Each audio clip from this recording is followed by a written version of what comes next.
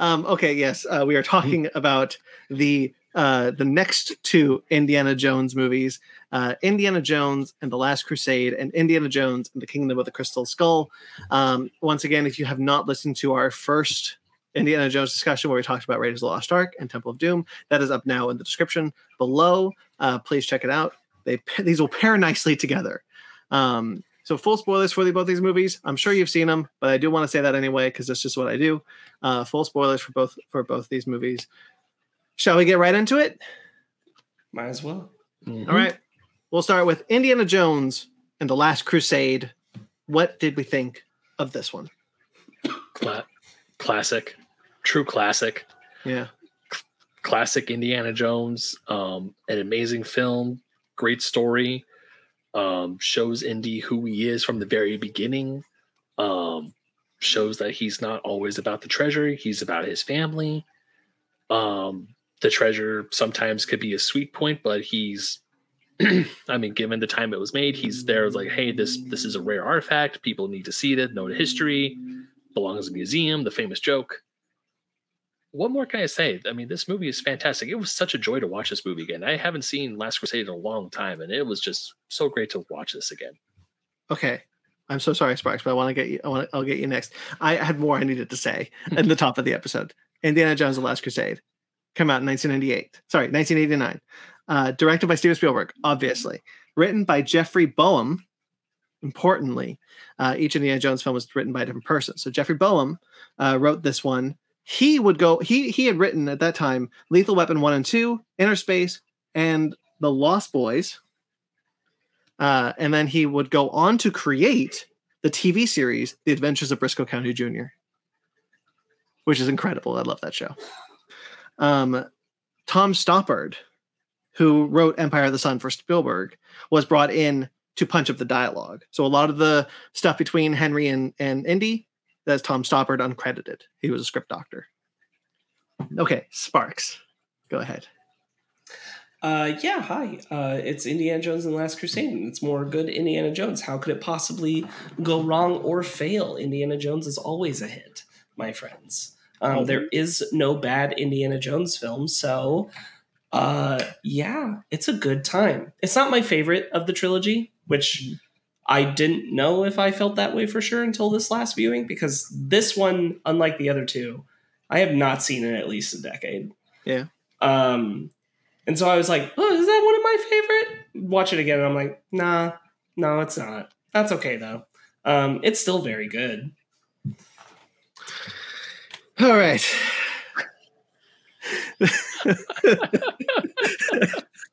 There we go. Oh, you were waiting for that, weren't you? For the listeners, just so you know, Brandon has pulled out a big, goofy Indiana Jones hat and put it on over his headphones, and then had to adjust his headphones. And that is the comedy you are missing if you are not watching on the YouTube. Yes, that is. This is awful. I can't do this. Yes, this is my favorite. I love Indiana Jones and the Last Crusade. I can't take myself seriously with that thing on my headphones. I love Indiana Jones and the Last Crusade. It is my favorite of the Indiana Jones films. This is the one that I watch the most. I've watched it five times this year. When I was on my cruise in December, it was one of the movies on the Action Channel, and you bet your ass I was seated every single time it popped up. Even if I had to go to dinner, I was watching it. Don't care what part it is, I'm watching it. I adore this movie. This is for me, this is the one. All right. Let's get into it. Yeah. Can you start off by elaborating on more of why you feel that way? So this is where my love of the trope between of a father and son reconnecting, of an estranged father trope that Spielberg does so much. This is where I fell in love with that trope. Ever since then, whenever I see this trope, it's not always well done, but I'm always really invested in these types of stories. And this is where it came from. This is my favorite soundtrack of the three. I love the chemistry between Harrison Ford and Sean Connery. Like, I love their chemistry so much. I think they're just having a blast. For my money, this was the last time that Lucas, Spielberg, and Ford were in sync. Well, yeah. And like, I don't even think they were this in sync in Temple of Doom. I think, but here, like, this was like, Spielberg's in his element, Lucas is in his element, Ford is in his element. Everyone is in top form in this movie. I adore it. I adore it so much. Look, it's not the best one in the franchise, I'm sure. Like, I'm definitely colored by my perception of this film 1000%, but it's, it is what it is. Like, this is the one for me that I return to all the time. It's definitely this one and Raiders I return to a lot out of all the films.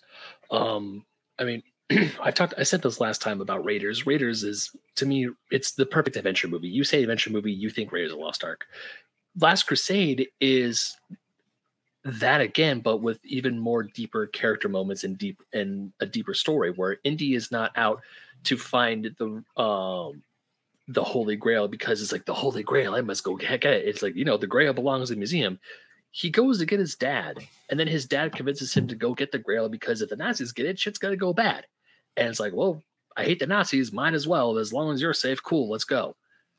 And just this whole time with him also connecting with his dad connecting with his dad throughout the journey. The whole time I was watching this, I actually thought about Brandon a lot. I was like, no wonder, because Brandon, I know how much you love these type of films. It's like, wow, no wonder Brandon loves this movie so much. Or I was like, I'm pretty sure this is going to be your favorite of the Indiana Jones film because of the story between Indy and his dad. Yeah. And every single time when we get to the end and Indiana is hanging by and Henry's got Indiana and we had that slow moment where he just says Indiana. Like oh man, every single time I cry. Every single time I watch this movie, I cry. Or even just the banter between the two when they're on the blimp and they're finally having a drink, and then or when they get on the motorcycle and he's like, Marcus is that way. He's like, and sorry for the horrible impression, please forgive me. He's like, well, my diary is in Berlin, and they have to go to Berlin. The two of them together. I'm like, obviously Sean Connery is for those of you who don't know, which I think all of us here knows, Sean Connery is playing Harrison Ford's father because the idea for Indiana Jones came from the James Bond script that Spielberg wanted to write. So it's the in joke that James Bond is Indiana Jones' father, and I think that's very clever and kind of funny in its own right. I think everything Ben's saying is really interesting too, because like there's a line in this movie where he says, "I don't care about the Grail, I just want to find my father," and that's the theme of the movie. Like, Indy kind of gets pulled into this quest because of his dad, and I really like that, because the it's one of those things, like much like Raiders, where like the journey is more important than the destination. And for here, I think what's interesting about the MacGuffin of the Holy Grail is that it's not. It's Indy doesn't get it at the end. He gets the Sankara stones at the end of Temple of Doom. He gets the Ark of the Covenant at the end of Raiders, but he doesn't in this one. But he does get what he was looking for. And Brody says in the beginning, the quest for the Grail is a quest for the divine in all of us. Like, it's not. Even Marcus knew the quest for the Grail. The quest for the Grail is more important than getting the Grail. Like, that's what's important. And so like that's the journey that Indy is on. Yeah. And even Henry to an extent, Henry's obsessive nature of finding the Grail has blinded him to his son. Yeah. But through the quest, he's illuminated, as he says, illumination. Yeah, like when what's his name? Is it Kareem? Chasm, thank you. Like when Indy has Chasm, they're about to get destroyed by the propeller in Venice. He's like, "Why are you trying?" He's like, "You're looking for the Grail." It's like, "No, I don't care about the Grail." You can tell that's when Chasm finally decides to reveal like who this brotherhood is. It's like, we're guys who are trying to protect the Grail. You're looking for it. He's like, "I don't give a damn about the thing. I just need my dad." He's like, "Okay, this is where your dad is. Bye." I will say, I've said a lot of good things about this movie. The Grail Knights, Chasm and his group, I don't get why they're here. I've never understood why they're here outside of a pretty interesting chase scene in Venice. I don't get their purpose in the story. Like you don't get why they're used in the story in a film sense, not like what they're actually doing. I get what they're doing. Like they're the Magi. Yeah. But I don't. But as the film has cut so much of because I was reading up on this film. They were from the previous draft. Mm-hmm. They were the villains in the previous draft, and they were left over. I think you could have cut them all entirely, and it doesn't really change much. I don't know how much I'd agree with that, but I don't 100% disagree with it. It's because they don't really amount to anything really. They show up again to distract the Nazis on the trail, but I don't. They're always kind of the moment where I'm just kind of like, I don't really understand what you're doing here. I get it. Like you could argue that the Nazis are an insurmountable force until they take out enough of them that Indy and the others can finish the rest. True. You can argue that, but you can also argue the film could be written that way. But then the Nazis wouldn't be as big as an impressive compared to the Raiders version of them. So they have to be more, and they have to be more daunting. So I hear you. Yeah. I think that their first scene is very good because I think it's interesting for Indy to encounter someone who their job isn't to do what the Nazis are doing. Their job is to stop Indy from finding something historical. Right. And he's never had to encounter that before. I won't say the film does enough with it, perhaps. The fact that he never brings them up to his dad. Mm-hmm. Because I feel like that would be the important part, right? Like his dad should have some knowledge of them. Yeah. At some point, whether he's given the knowledge by Indy or he has knowledge of them himself or something like that. So I won't disagree that I think their involvement in the film could be better. Let me see if I have any other specific notes about them other than them being the clear inspiration for the Mummy's Magi execution. Yeah, absolutely, 100%. I think the Magi are executed well, better. But I guess so another thing I really like about this movie is how it's paced. I think it's paced incredibly well. There's something that I've kind of never gotten over since I heard it, where James Mangold was talking about directing Dial of Destiny and the advice that Steven Spielberg gave him to do Dial of Destiny. And he said, for Indiana Jones, always be moving constantly. You do not stop. And I feel that in this movie in a good way. I really feel like we get enough kind of emotional, quiet moments, but they're interrupted by action. And the action is always in service of the character. Is always Henry.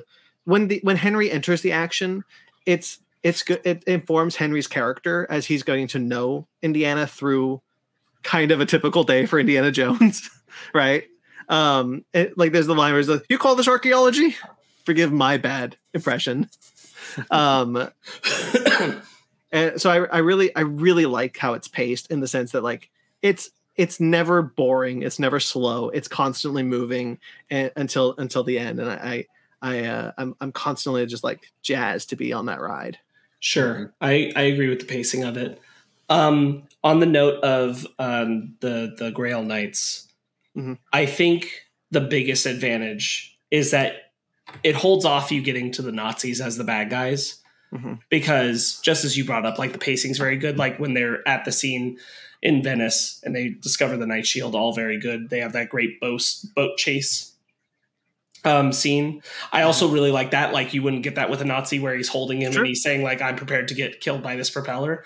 I love that stuff. The idea again of Indiana has encountered someone made entirely of belief. And that's something he's never we haven't watched him rub up against like that. That's a good point. That being said, I think that if you take them out, you have to have the Nazis pursuing them in Venice. So you have to get to the Nazis faster because you still need the movie to be moving. You need that action and everything and that sense of urgency. So you have to drop the Nazi flag even sooner. And that would be a little bit of a bummer, I think, in terms of comparison to Raiders still being so entrenched in 100% the Nazis right off the get-go, rather than the reveal when he goes to get his dad at the castle that Nazis, hate these guys. a quick fun fact that I just thought of. Christopher Columbus wrote the first draft of this film back when it was called Indiana Jones and the Monkey King. That movie sounds wild. There's a one-armed Nazi with a robot arm, and I kind of really want that game. This film is set in 1938. Raiders are set in 1932. There is, what was it? I wrote it down. There is 8 years in between Raiders and The Last Crusade, but 2 years in universe. And I just find that funny. Yeah, well. Because Temple of Doom is a prequel. Yep, that's how it goes. So it's funny because what is it? 1935 is Temple, and then or is it 1934? 1934 is Temple. 1935 is Raiders, and 1937 is Last Crusade. Add a year to Raiders and Last Crusade. It's 36 Raiders, 38 Crusade. Then Temple is 1935. So it's like he does that, and then he does Raiders, and then 2 years later he does this. But that's really funny that it's been 8 years in real time, but only 2 years in universe. He doesn't look that much older, so it doesn't really matter. He doesn't. Harrison Ford's clearly having a very good time in this movie, which is always nice to see because he has a good time in all the original three. Yeah, we'll get to it, but I would also argue Kingdom. I'll argue for parts of Kingdom. Yeah. One of my favorite scenes in this whole franchise is in this movie, which is this is a castle, is it not? We have come to see the tapestries. If you are a Scottish lord, then I am Mickey Mouse. I love the outfit that Indy's disguise is just, I'm going to put on Elsa's coat and hat. And she puts on his coat and hat. It is funny to see him do such a silly bit. That is some unique accent work from Harrison Ford. It is. You never really see him do something like that. No. I really love the and it's really funny because when you know that his dad is Scottish and he's got that terrible accent. Mm-hmm. Yeah, I really dig that scene. Speaking of Elsa though, I really like Elsa as a character. Sorry. Go ahead. No, I actually completely agree. She is, because when I remember watching this film from when I was a kid and when I was really young, I only remembered her as the one who wanted the Grail, the one who was, she was the one working with the Nazis. She wanted the Grail. And after rewatching this film, it's like while obviously she chose the wrong side, and she does. Would you say she chose poorly? Oh, she definitely chose poorly. When I watched this film, I was like, you know what? While I don't agree with her character, I kind of feel for her character, because even though she has that scene where she's loyal to the Grail and not the swastika, and you can definitely see how she's distraught over watching the Nazis do their book burning when they're having that big parade in Berlin. And she's just watching and she's disgusted, but of course she doesn't do anything because she's employed by these guys. She's there to serve her own means. And of course she gets her just desserts in the end. She thinks she could reach it and she falls to her doom. But at the same time, while she is a bad guy, she's not really a bad guy. Yeah. I mean, I'm just kidding. There's more depth to her than, you can tell she doesn't agree with the Nazis, but at the same time, it's like, you're still a bad person. There's a good amount of discussion to be had about if you side with the Nazis, you're culpable. And I think in 1989 they weren't really thinking about that. Even Spielberg, who hates Nazis, but I think the movie does play. If you look at the movie through the lens of 1989, it does play well that Elsa clearly is not subscribed to Nazi ideology. But if you look at the movie through the lens of 2023, it still makes her problematic. And I get that she is still a bad person in this movie, but we are meant to sympathize with her, and I think that's a little harder to do in today's climate. Yeah. But then you got guys like Donovan, who was like, yeah, I'm glad he just turns into dust. I do like Donovan as a character. Sparks? Even when I've seen the movie before 2023, so the last time I saw it, probably a couple times before, I don't find her that sympathetic. Like, Yeah. I get the movie wants to try to trick me into feeling that sympathetic with the book burning. That's not enough. Mhm. Like, the fact that she likes to care for books doesn't change the fact of everything else she's been willing to do. She does ostensibly leave Indy and his father for death. Like, she is not a good person. Like, Mhm. there's not a lot of, like, she might not agree with everything the Nazis are doing, but she does agree with a chunk of it. She's not. I don't think like they do enough in the movie to make me think that she has a fully rounded arc of sympathy, especially when, like, if you put into context the scene where she does end up making out with Indy early in the film. Just the way that's played, I'm like, there's maliciousness to play it that way, Yeah. and then turn coat on him later. So Yeah. I've never interpreted her that way. I think, like, you could argue she's a victim of the culture she lives in, but, like, she makes choices that aren't good choices. I mean, you've always through our entire life been far more socially conscious than I am, and so it probably comes into play a little bit there. She's got a scene later where, like, we're after the book burning scene where we're supposed to think more fondly of her, and they're like looking at the reflective glass on the hill, and they're like, "Huh, maybe that's not them." And she's like, "No, that's Indy. Shoot him!" True, good point. I have really nothing to add to that. I think she's a good performance. I will say that. Like, I like the role she plays in the movie. Yeah, I like her as a character. I think she has a really great reveal at the end when it's revealed that she is a Nazi, and you get that standoff moment where Indy's not sure what to do, and Henry's telling him, just let her die. She's a Nazi. So I really like that scene, and I think that the actress plays the character really well. I think she's got good chemistry with Indiana when we first meet them. So yeah, I wish they'd done more with, like, the idea that lives in the book scene of, like, that she could turn on the Nazis and support Indy, like, when she, all I could do is scream, which is true. She could have stopped Indy in his tracks right there. Yeah. And I feel like you could have done something where, like, she does value the Grail not getting in the Nazi hands more than anything else, and she could have come around to that side and then still fallen to her fate. And you could have done that. It's just the movie's not really interested in telling that story with her. All right. I want to real quickly jump to the beginning of the movie. Sure. If we're good on Elsa.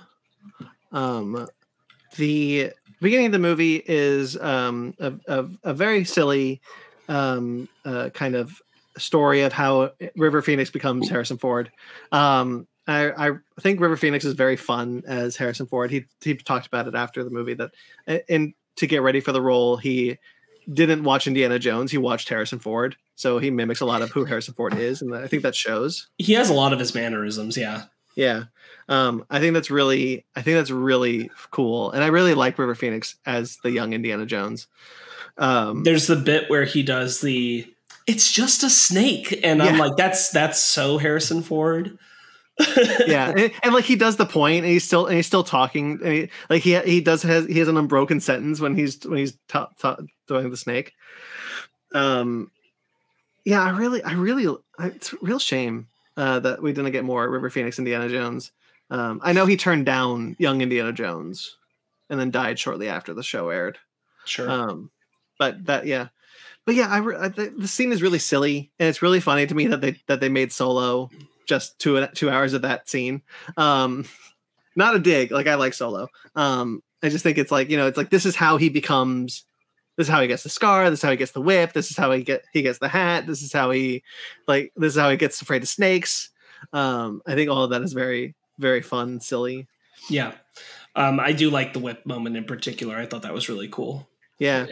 Apparently credited as Fedora, I think his name is Richard Young. He was meant to be Abner Ravenwood originally. Like that was going to be the idea. It's not, because they took that idea out. But I found that kind of interesting. That would be a weird way to meet Abner. It would be, especially like Abner not usually wanting to get something for, at least in the context that we're given, from Raiders. Though I guess you could argue he'd be younger, and maybe more foolhardy.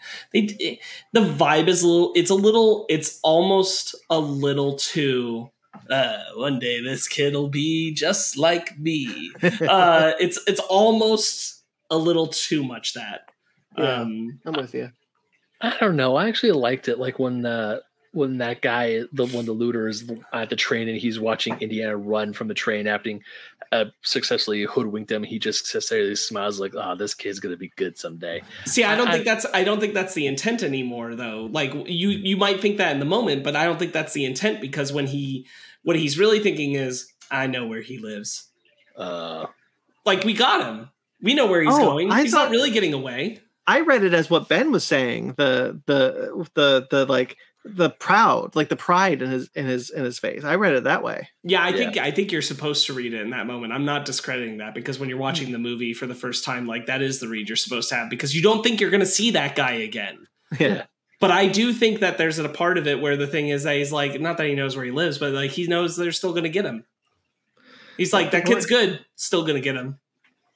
But that kind of section has a great match cut with the hat, which I really like. And he, I'm gonna put the hat away. And he is on the boat with this dude who had taken the cross.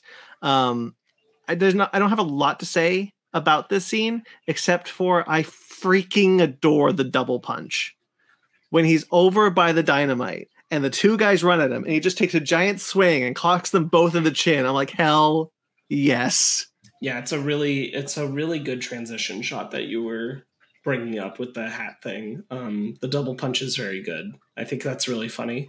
I just like the ship scene in general. I think it's just the whole thing's a good action and roundup piece for Indy in this film. Yeah. Something he'd been after the whole time. I don't think you guys are wrong, by the way, necessarily. I think there is pride in Indy in that moment, but I do think there's also an amount of like, I'm going to get you. I did notice, I didn't bring it up before the last time we talked about these movies, but I do think it's kind of surprising how simplistic the titles remain for these films. They don't get more fancy with it's all still the Raiders of the Lost Ark style. They didn't even, like, once they add Indiana Jones on it, they didn't even do it in the classic font that we have on the, like what's behind us right now, like what's usually there when you see Indiana Jones' name going, like, getting a little smaller as it goes to the right and everything. Like, it looks really cool and everything. And like the titles are still just like plain white text, Indiana Jones. No, they do in Temple of Doom. I don't remember that. I don't think they do.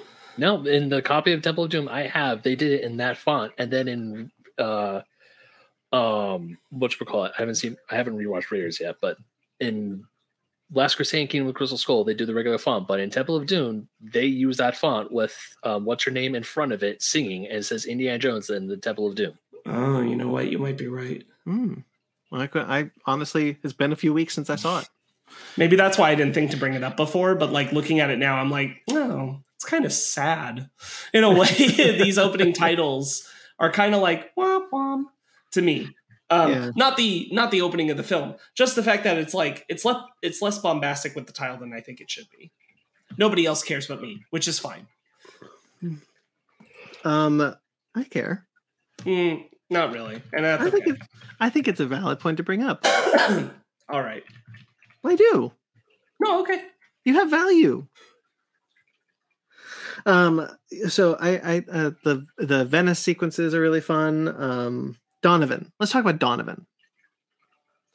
I think Donovan is a cool villain. I like his reveal. I think it's an effective reveal that he's he's working with the Nazis. But I really like his introductory scene because it allows to do something that Sparks was talking about last time we talked about this, which it allows Indiana to be a dork.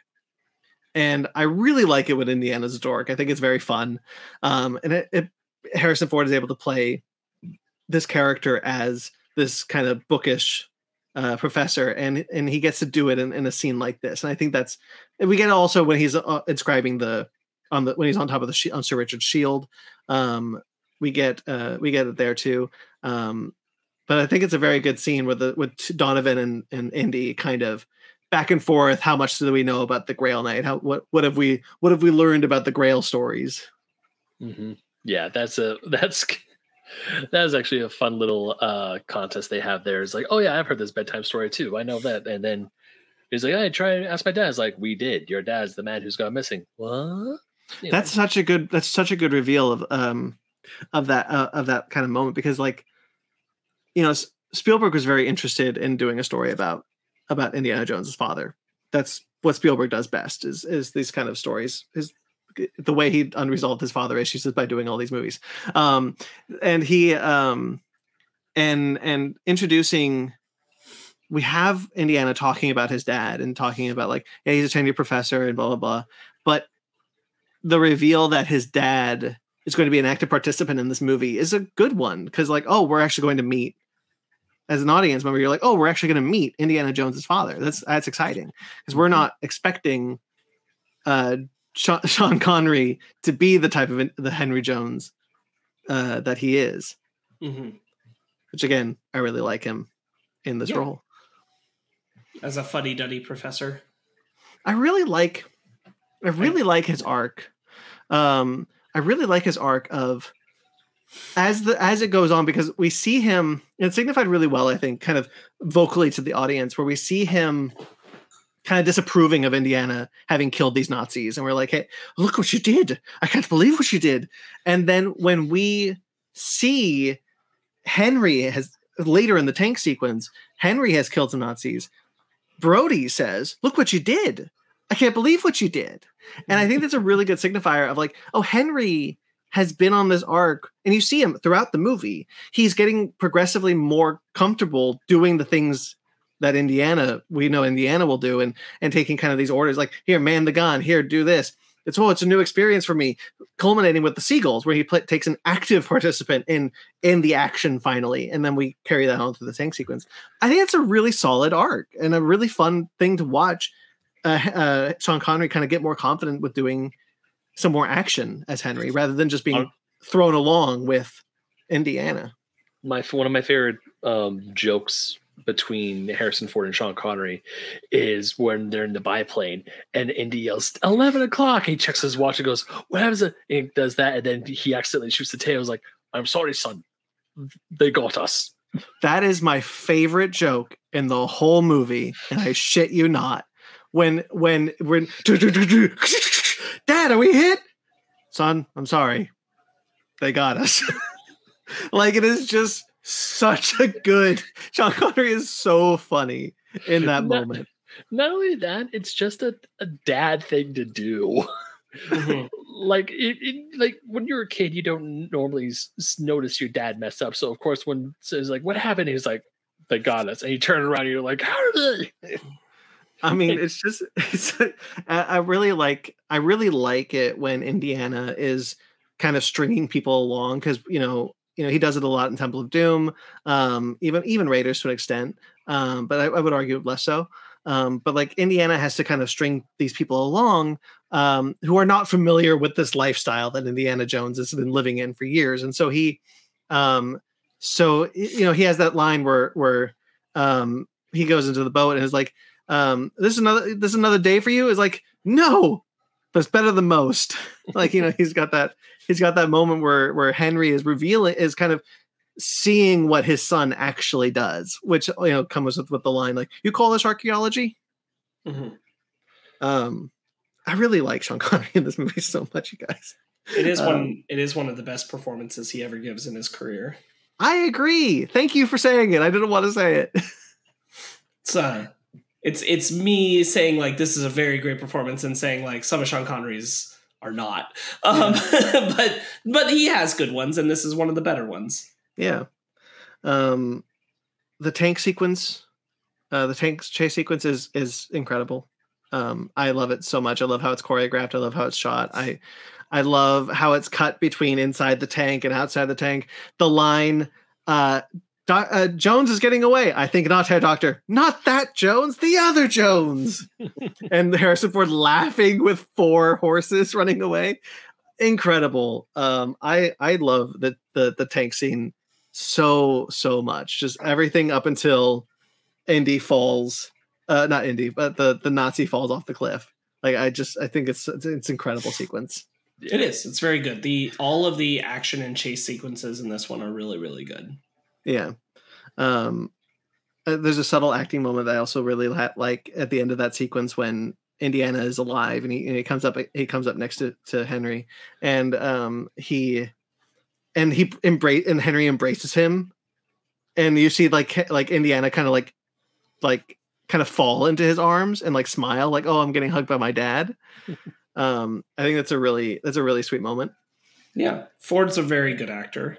Yeah, he really is. You sometimes forget because he really hasn't been for some time. No, yeah, you do. You really do forget. Yeah, and let me see. I don't want to just say things I like, but let me go back to my notes. I do wish that we got a little bit of Henry having to deal with rats. We know that he's scared of rats. We get a line of dialogue of it. But one of the things that kind of makes Indiana endearing, and I don't think you need this with Henry. I don't really think you do. It's just kind of a lament more than a criticism. Where I like that we are introduced to Indiana being scared of snakes, and then he has to confront a problem with snakes. But Henry doesn't get that. He doesn't. We learn that Henry is scared of rats, but he never has to confront rats in the scenario. I don't necessarily think it's important to the movie, but it is kind of something I wish we got, Yeah, sure. I agree. Let's see. The three trials are I really like how, man, I will never forget in the Latin alphabet Jehovah starts with an I. For as long as I live. Neither will I. Like that is something I like. I watched that when I was 2 or whatever. I was not 2, but like whatever the first time I watched it, that line has been stuck in my brain since the first moment I watched this movie. I thought I was so smart. Did you know that in the Latin alphabet Jehovah starts with an I? And then my little kid brain would be like, "Who's Jehovah?" The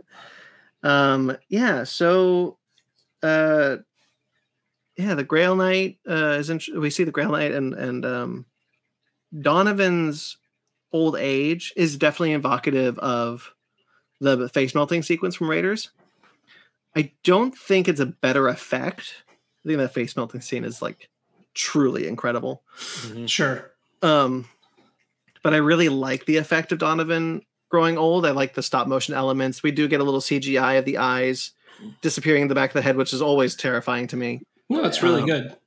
Yeah, I really like it. Like just, and also just Donovan's arrogance, because the whole when you first. Oh, I love it. I love it. Like this truly is the cup of the King of Kings. Yeah, because he thinks like gold, jewels, status, and it's like even. I mean, obviously we know the answer because we know the answer, but even then, it's like you're forgetting who Jesus was, my guy. You're kind of stupid because you're only thinking about what the church does nowadays or what it did back then with like all the gold and the gilded stuff. It's like, no. Yeah, it's like it would not be made of gold, and that looks like the cup of a carpenter. Yeah, I really like a lot of that. It's interesting how they were able to kind of make something like truly evocative of what this cup could have been had Jesus, like not like the biblical aspect, but like really go into like historically speaking, what would this have actually looked like? Something that I think the Indiana Jones films just do well, at least these three. Oh yeah. Let's see. I got notes too. I can throw in anytime you want. I've been just vamping. Go ahead. Okay. So there's a lot more expansion on the Indy motif in the score. Yeah. I probably agree with you. If I ever analyze it for some reason, I have no idea. There's probably a lot to love in this score that makes it the best of them. Mm-hmm. But I think there's a lot of good expansion on it from John Williams. The X never marks the spot to X does in fact marks the spot because of the Roman numeral 10 is a good gag.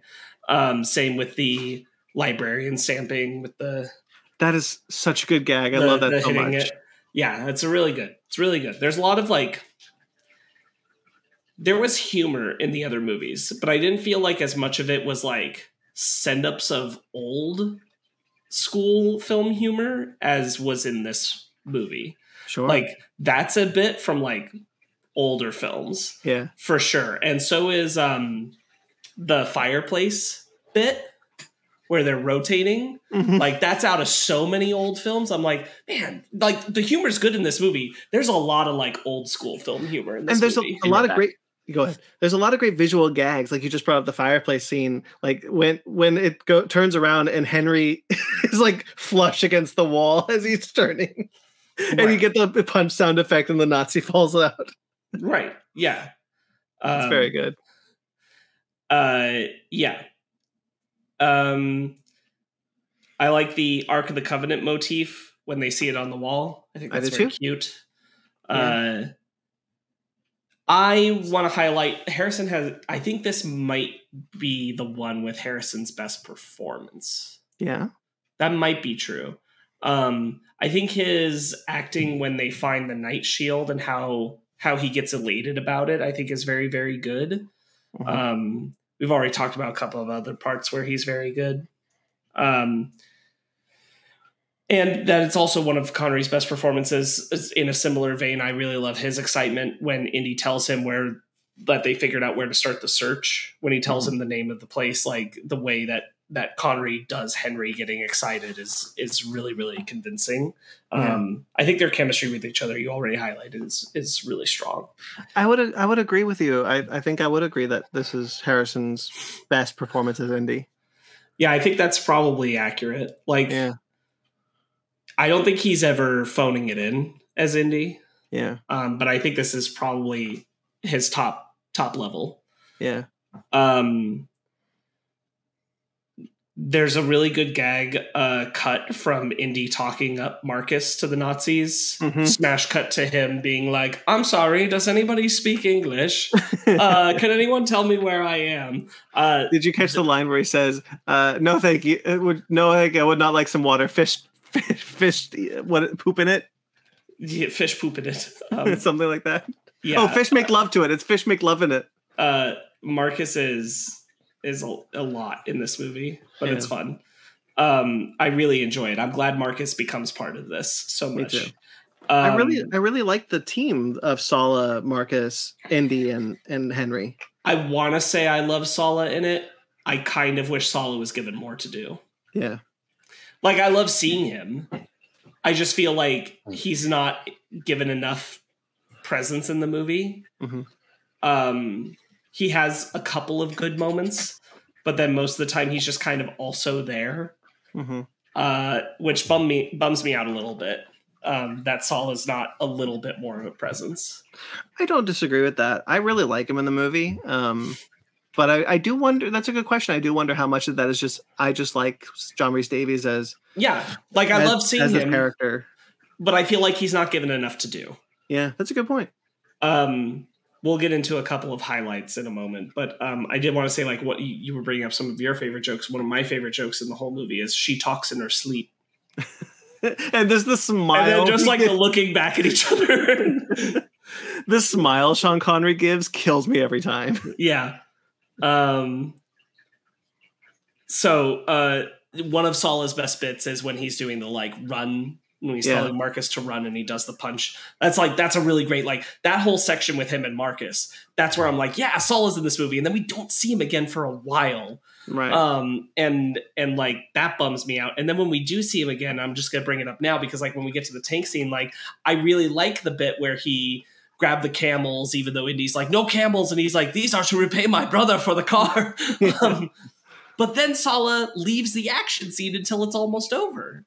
Yeah, that's a good point. I don't know where he goes with those camels. I don't think he got them to his brother that quickly. Like he gives them to his brother somewhere, and we don't see them again. And then he comes back at the end of the scene. But I'm like, it's over now. Like Sala didn't get to do anything there, and then he's just kind of along for the ride. Yeah, that's a good point. I'm sure. I'm just picturing now. He just runs to his brother-in-law real quick. Yeah, right. Like it's a good gag. I think it's funny. I just like when Sala comes back, I'm like, oh, I'm really glad you're still in this movie, but also, what are you doing? Yeah. And then he only in the final in the kind of climactic moment of the movie, he's only serves in the similar role that Marcus serves in, which is just to yell at Indy to hurry. Right. But Marcus had more to do in the movie than Sala. Yeah. Yeah. That's kind of my thing. Is like, I feel like there was room to do a little more with Sala. I just do. Especially as we get into that third act. Yeah. We talked about it a little bit, but that motorcycle chase scene is just really, really good. The way that he stops them and takes them out, and Connery always looks disapproving.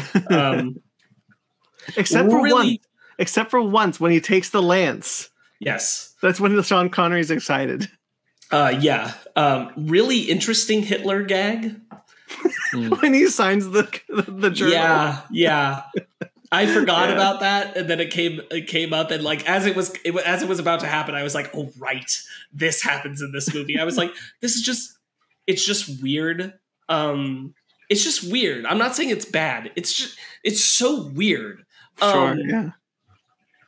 I guess like I don't think this is a 2023 thing. I think this is a thinking about like Spielberg and like what it means to have Hitler in the movie, and like to use Hitler contextually in a joke just feels a little strange. Sure. I get that. I just like, I watch it and I'm like, I don't know how I'm supposed to feel about the fact that this is funny.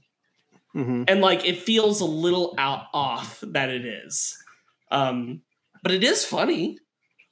I don't know what to do with that.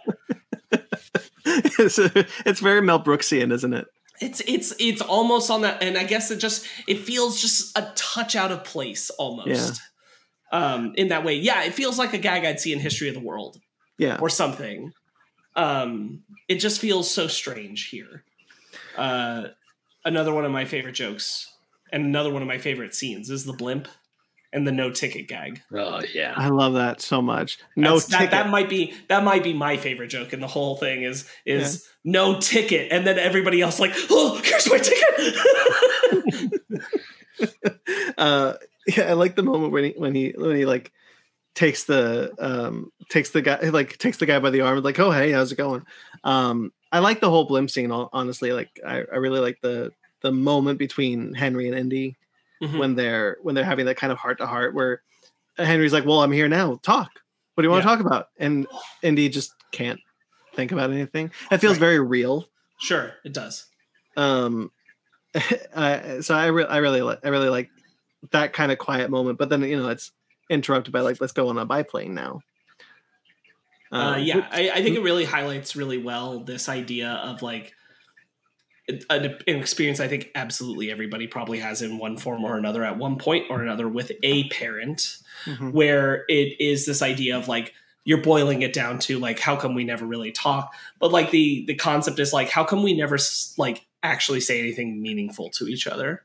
Right. Like, how come there's no there's no important conversation we ever have with each other? It's like, okay. And then usually that is like, that's very of the time. And then on for a while into our parents and everything, like of like a comeback of like, okay, well, I'm here. What do you want to talk about? And like, you're supposed to come up with the topic right there. And it's like, that's not the point. The point isn't that there's something I want to specifically talk about right now. Just like, I want us to have something meaningful shared between us and like wanting to express that.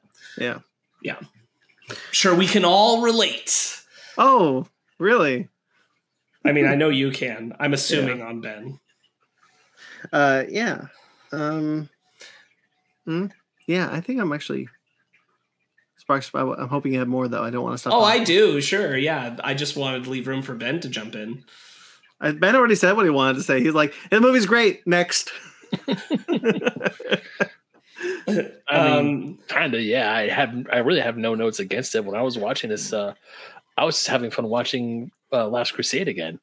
Ben, I want you to know that I for many years just stopped doing research for the show and just stopped preparing for many episodes. But for these episodes, I was like, I'm going to be more prepared than I've ever been prepared in my freaking life.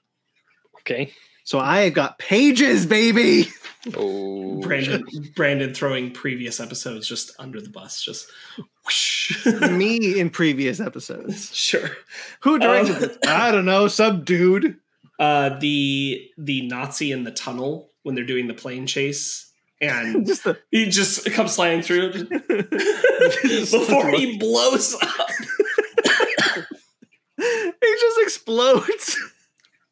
Also, one of my favorite Henry bits, and I think just a good bit between like Indy and Henry, and Indy seeing like this different way of approaching things, but like an admiration for his father and how he does it with the umbrella and the birds. Yeah.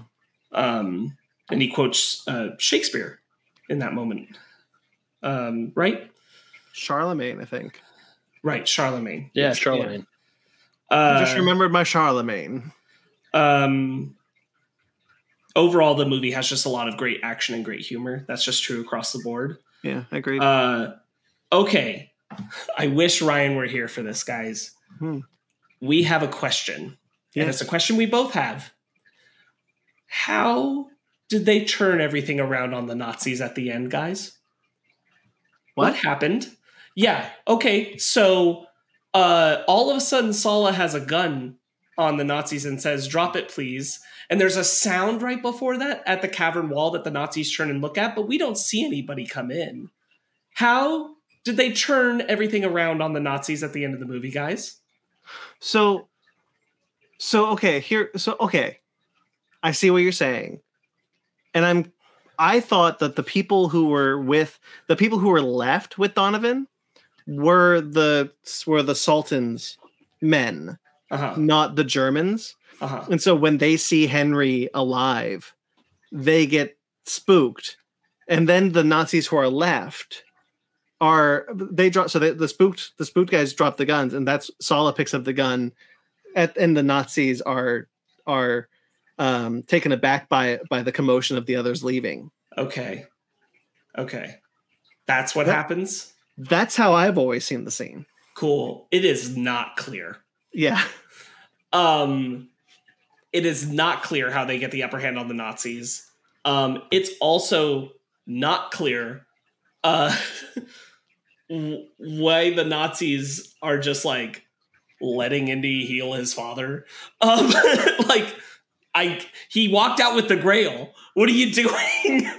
I mean, these are stormtroopers. They don't have brains. Sala gets a gun on one of them, and they all drop them.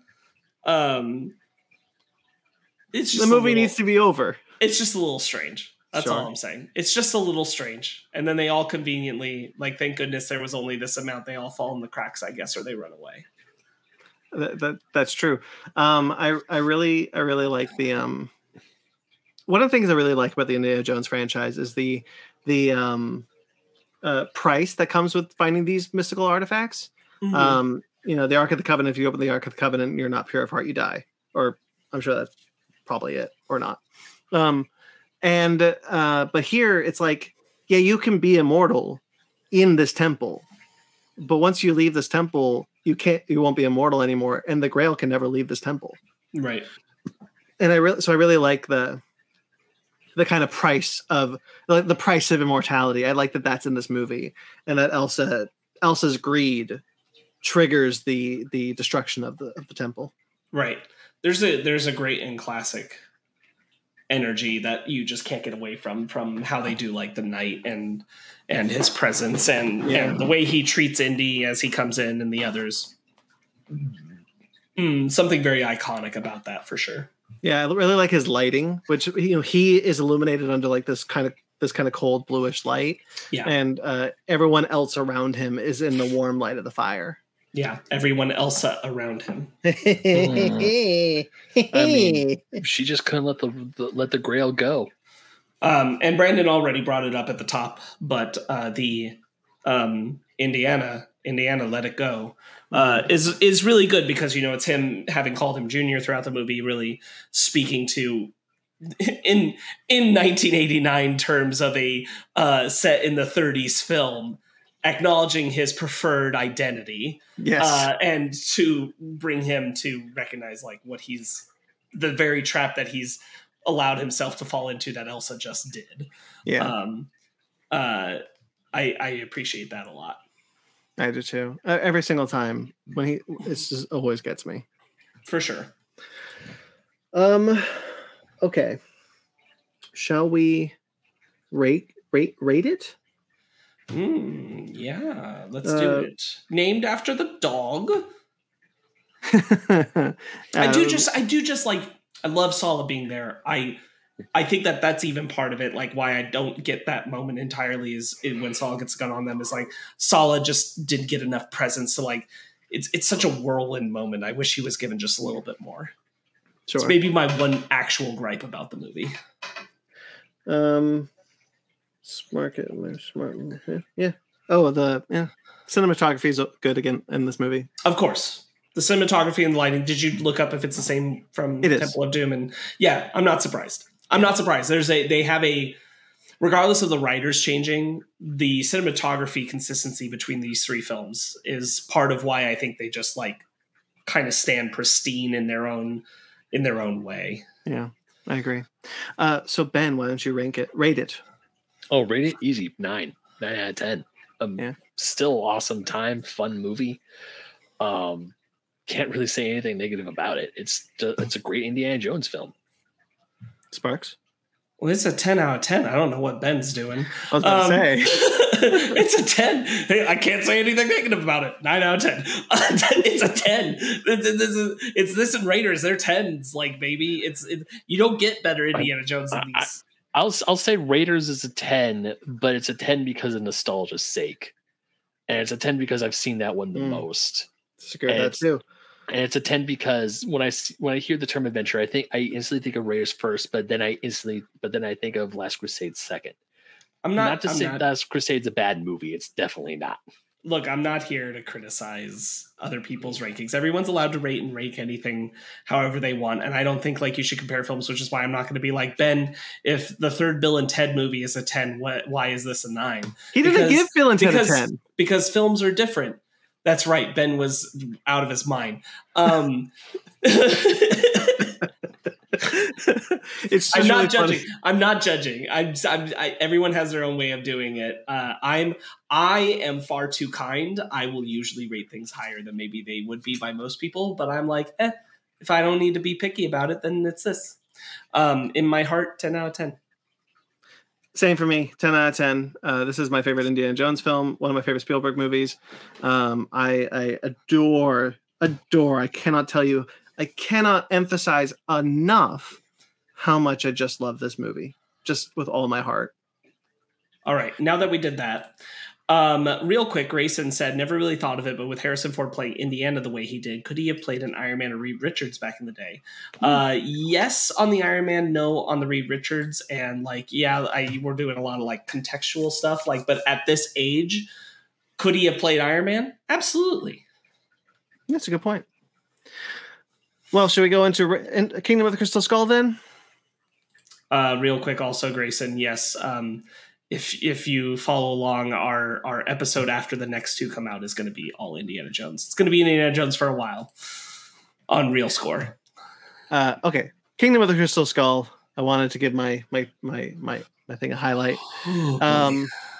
So this is the fourth installment of Indiana Jones. Indiana Jones: The Kingdom of the Crystal Skull. Once again, directed by Steven Spielberg. Written this time by David Coep, who directed with Spielberg Jurassic Park 1. Who wrote with Spielberg Jurassic Park 1 and 2, Mission Impossible 1, Spider-Man, the 2017 Mummy, Kimmy recently, War of the Worlds, and he is one of 4 credited writers on Dial of Destiny, which I found interesting. Lawrence Kasdan came back to script doctor a lot of the relationship dialogue between Harrison Ford and Karen Allen. What amount there was? That was Lawrence Kasdan. All right, that's all I got up top. So let's get into it. Kingdom of the Crystal Skull. What do we think? Benjamino. Well, this is the first time I've seen it since theaters. Ditto. And honestly, I don't hate it as much as I did back then. I still think, take out the aliens, put in something else, you have a decent Indiana Jones film. I definitely think pop culture and like the general consensus about this movie has definitely kind of taken or definitely given me like added fuel to the bias fire. I mean, really, it's if you compare this one to the other ones, it is a very, I don't want to call it paint by numbers Indiana Jones film. I want to give it credit for trying something new, and that is the aliens. But at the same time, aliens just don't fit with Indiana Jones being an adventure. But I will give them credit where credit's due. They try something new, and I mean, really, now that I think about it, it's not as bad as I remember it. I mean, some parts aren't the best, but I mean, it's there. Sparks? I, like Ben, do not think it's as bad as we remember. I've talked a lot of trash in the lead up to Kingdom of the Crystal Skull, but like, I don't think I've seen a lot of bad movies, and like Kingdom of the Crystal Skull is not a bad movie. It is perhaps misguided. And I think that the aliens are not the problem. They really aren't. I think execution is the problem. I agree with that. Yeah. Personally, I am of the opinion that it's not. It's kind of, for me, around Temple of Doom. As you guys know, I was not as hot on Temple of Doom as you guys are. I really like the movie. Truthfully, I like every Indiana Jones film. I've seen all of them multiple times. I still find enough to like about this movie to rewatch it frequently. But I mentioned that that Last Crusade was like, it's the three of them, Lucas, Ford, and Spielberg, in sync. This is them not. And it's painfully obvious that they're really just not in sync for what this movie was going to be. And they, because of that, probably shouldn't have made this one. And I know that's why the fifth Indiana Jones film never got off the ground, is because they just couldn't agree on what that movie was going to be. So that's kind of a bummer. But yeah, it's fun. I have a lot to talk about with this one. It has my favorite Paramount transition. Well, sure. It's pretty good. It's pretty good, this one. All the others just fade to black. That's not fair. No, the Paramount ones always fade to a mountain. The Paramount logo is always, it's a staple of the franchise. It fades into, every single time, fades into a mountain. The first one is the mountain that we're kind of zoomed in on before we go down to meet Indy. The third one is, what's the third one? Oh, the second one's really funny. The second one is the gong. It fades into the Paramount logo is on the gong. Mm-hmm. And the third one the third one is the mountains in Utah. Yes, the third one's the mountains in Utah. But this one is the molehill, the Gopher Hill. And I just find that very funny for some reason. It's one thing. They made a mountain out of a molehill. Cute. I like that. This was this is kind of, when I was watching this, I was a little concerned. I was like, oh my goodness, Paramount's not making Dial of Destiny. We're not going to get a transition from the Paramount logo. And then I saw their name was on the poster, and I was like, oh baby, are we going to get one more? We're going to get one last one. So let's get into it. Crystal Skull. I think Sparks is right. The execution is shit. It's just sloppy. I have had to wrestle with the inclusion of the aliens, interdimensional beings, for many, many years, because I'll contend that honestly, this movie's got me for like a lot of its runtime, and then it loses me, the exact point is when Shia LaBeouf is swinging with the monkeys. But the when we get into kind of what the Crystal Skull is, the thing about Indiana Jones that I've always liked is the ambiguity of just mysticism, right? Like, we never really know that Jesus Christ was real. We know that the Grail is real, so therefore the story around the Grail must be real. But it could just be a mystical artifact with with history that we made up. Same with the Ark. Same with the Sankara stones. I mean, the Sankara stones are a made up MacGuffin based on a real thing. So, but the Crystal Skulls being from aliens, and then we see the aliens, and we see the saucer, and we see all this, and I'm like, that's too much. For me, you're kind of breaking. To me, it breaks the world a little bit.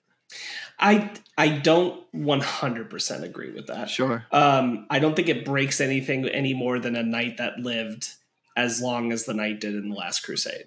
Sure. What I do think is that the saucer is a step too far. Yeah. I will say that. I would feel maybe a little differently about seeing the alien if Indy saw the alien alive. He didn't. Mm-hmm. You know, no one did, technically. Cate Blanchett's eyes burst into flame. So I hear you. But we see I agree. Yeah. I would have preferred, and I talked with Ryan about this, like the way to do this in classic, what we've watched trilogy-wise, indie fashion, is that I really like the idea of the skeletons like starting to combine with each other because of the way the thing is whirling around. And so that's what it looks like. And I would have cut that like halfway before it really forms into anything. And then you just cut to Cate Blanchett's face and the horror of what she's seeing, and her eyes can burst into flame and all that. And you leave it. And that's it. And no saucer. You don't see the final thing she saw. That's how you do it, right? Like that's classic indie trilogy way. And if they left it at that, I would be much, much more on board with the execution of the alien stuff. Yeah, that's a good point. I think they just overshow the hand. And also because the CGI is not good, even for the time, which is nuts. This was not a low budget movie. But like... No. Peter Jackson's King Kong came out a few years before and looks better than this. Yeah. I definitely, while I was watching this movie, I definitely remember, I mean, obviously the skull should be like the dead giveaways, like it's aliens, but like when I saw it, I was like, I thought it was just like a freaky ass skull. That's all I thought. And like the reveal of the aliens was, you know, inside the saucer when they all come together, you see them and the saucer goes up. But when we see when they're in, the camp and Indy's chained up and you see the remains of the dead alien already, it's like, wow, because I do not remember that from my first viewing. Can I interrupt you real quickly? And because you brought up the dead alien, I don't understand the point of that dead alien to the story. It's supposed to be from Roswell, New Mexico. I get that. I don't understand, like, Cate Blanchett's like, I've searched everywhere for this thing. It doesn't take her closer to Akatar. It doesn't have any hint at where Akatar will go. It's just she's just looking for she's just collecting these things. Not only that, she has this obvious Darth Vader trying to do the Force moment on Indy when she first meets him. And then the FBI agents tell him, like, yeah, she's trying to do like psychic warfare. So you think that's why she's trying to find these skulls, but really she's just like, no, I just want to bring glory to the Soviet Union. No, she's chasing knowledge. Yeah. Like for herself, like that, her obsession is, and that's true of all of our indie villains usually, is that their main obsession usually overtakes them, like their individual obsession, regardless of like the greater thing that they're working inside of. The machinations of the machine don't matter as much as their personal goals. That was true of Donovan. And it's certainly true of Belloc. Thank you. And it's even true of our friend from Temple of Doom. Like, even though he lives inside that system, it's all about his power, really. So I don't mind that. I do think again, we go back to execution. Like, it's really just execution. I do think, like, it's weird that we do that moment where she's clearly trying to do some psychic, like she's having, or at least interprets that she's having some psychic connection with the skulls. And that's why she wants it, to greaten that connection and that power. And I just don't think it's delivered on enough clearly in the script of the film. But I do think that's the intention, Brandon, to answer your question of like, why do they want that? I think she thinks it's a way to deepen her psychic ability. Yeah, I like the opening scene. Don't get me wrong. I think the reveal of Indiana through his silhouette is really good. He takes on his hat. He's not as old as I remember him being. I mean, he doesn't look as old, but he is as old as you remember him being. He's still 60 something at this time. Yeah. So I checked it out. So this film is set came out 19 years after Last Crusade. It is set 19 years after Last Crusade. So it is set in 57, as we know. 1957. Indiana Jones is 58 years old. Right. At the point of the story. Harrison Ford is 66. Right. And he looks great. And he's doing a lot of his action, a lot of his stunts. And I think that's awesome. Sure. And how old is Harrison going to be in Dial of Destiny? He's 83 now, I think. So Indy, there's a scene in Dial of Destiny that we've all lambasted, which he's on the horse. And I was thinking about this because, like, you know, look, he's 83 years old. He's not doing his own stunts. But he's on the horse, and the face replaced him. And I was looking at that, and I was like, man, it's really cool that in this chase scene through the college on the motorcycle, we can tell it's Harrison Ford the whole time. Mm-hmm. Yeah. When we see his face, it's always Harrison Ford. It's not a face replacement either. For sure. That's definitely true. What I think is, because you went to the opening, what I think is interesting about the opening is that this is the only indie film so far where we don't have a separate opening adventure. What he's doing, we meet the villain at the beginning. Mm-hmm. And it is continuing into what the story of the rest of the film is. Right. And that's just interesting. I don't think it's a bad thing necessarily. I do want to talk about what is absolutely a bad thing. And is the real detractor of this movie to me? It's not the aliens. It's not that. It's not the psychic abilities. It's Mac. Oh. Why is he Mac here? Benny did it better. This movie has a lot of Stephen Sommers' The Mummy and The Mummy Returns did it better. Yes. There's a lot of that here that is happening where The Mummy did this and they did it better. He's Benny and they did Benny better.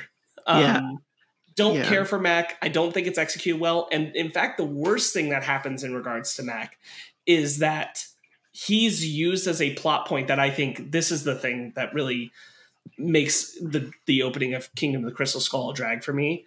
Completely abandoning the idea of Professor Indy and having to pick up not only war hero Indy, but war hero Indy who is suspected by the government of not being worthy of being war hero Indy. And I'm like, boy, this is a lot of levels of like, did we need to do this?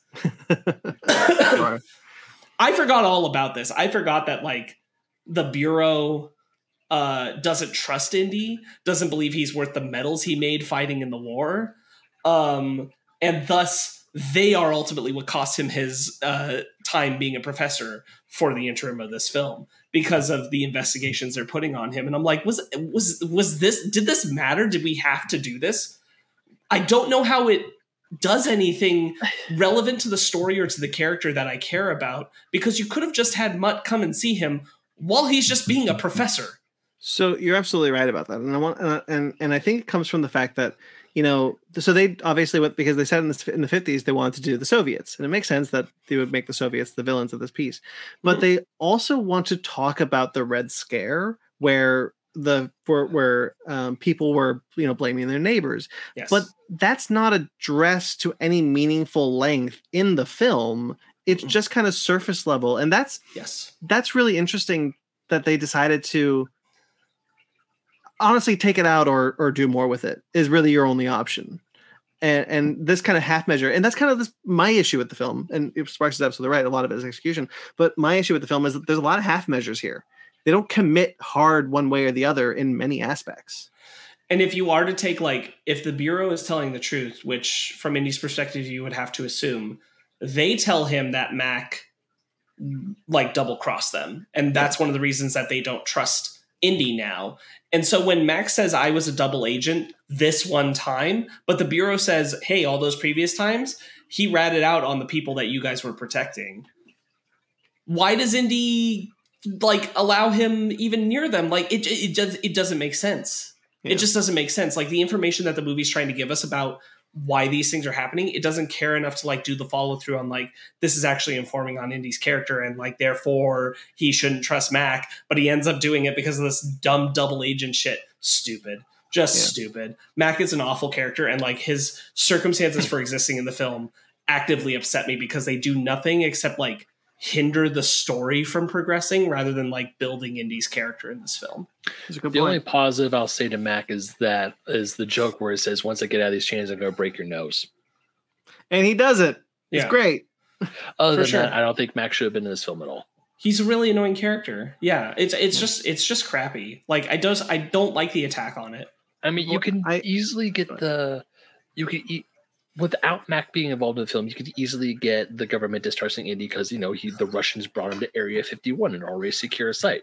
That could give him this just. You don't need to have Mac in or anything like that. And it's just, yeah, I completely agree. The whole time Mac was on screen, I was like, get Kate Blanchett back in here. She's much more interesting of a character than this fool. Yeah, Mac is really frustrating because like I'm a simple man. Like you guys, I'm sure many people think my taste is shit, but like there's a lot of bits where I'm just like I think that he's funny. And I do think that Ray Winstone, Yeah, sure. Beowulf. The last thing before I saw this, I saw him in Beowulf. When he and I think he and Indiana and he and Harrison Ford have good chemistry for the most part, honestly. But it gets to be the I'm a double agent. Oh, are you a triple agent? No, I just lied about being a double. It's like, I don't care. By the time we get to the end, I'm so checked out of that character. I just don't really care what happens to him. His best bit, like the best bits with him, and in the beginning of the movie, in that first scene that we see him, and he shouldn't have been part of the film after that. Mm-hmm. Like the Soviets should have just abandoned him. Yeah. He brings nothing to the film but drags it down. Like even his lines to Indy, like I don't think his accent is very good. I don't like the way he's delivering the lines, and I don't think the lines are very good. They're all just so shallow. And he's clearly such a shallow character that like, it's not like when you get a Sala or a Marcus Brody or I'm trying to think of a bad guy contemporary that's still like this. It's not even like our Nazi who likes to hang his coat. He's got nothing to bring to the table that's interesting. Yeah. And he actively bogs the movie down for me. But he does have a bit I really like. And it's when Indy is bringing the vehicle straight at the Soviets in the warehouse. And they're confident they've got him. And he's sitting there shouting, "You don't know him! You don't know him!" And that's the good bit of like someone who has betrayed Indy but worked with Indy so they know what he's capable of, shouting at the Soviets like, "You do not know him." Yeah. That is pretty funny. It's not worth him being in this movie for the rest of it. Like, again, right. He could have ended at that scene and I would have been like, fine, whatever.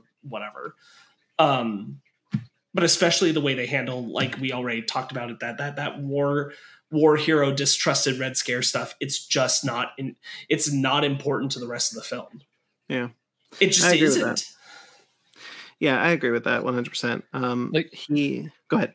No, you get more, arguably you get better discourse or a better look into like pop culture America when the greasers are fighting the jocks, and that's only a 20-second bar scene. I hate that scene. Right. And like especially like Indiana Jones, who got the Ark of the Covenant from the Nazis for the United States. That's someone we're going to distrust. Yeah. You got to like really sell me on that, and they just don't.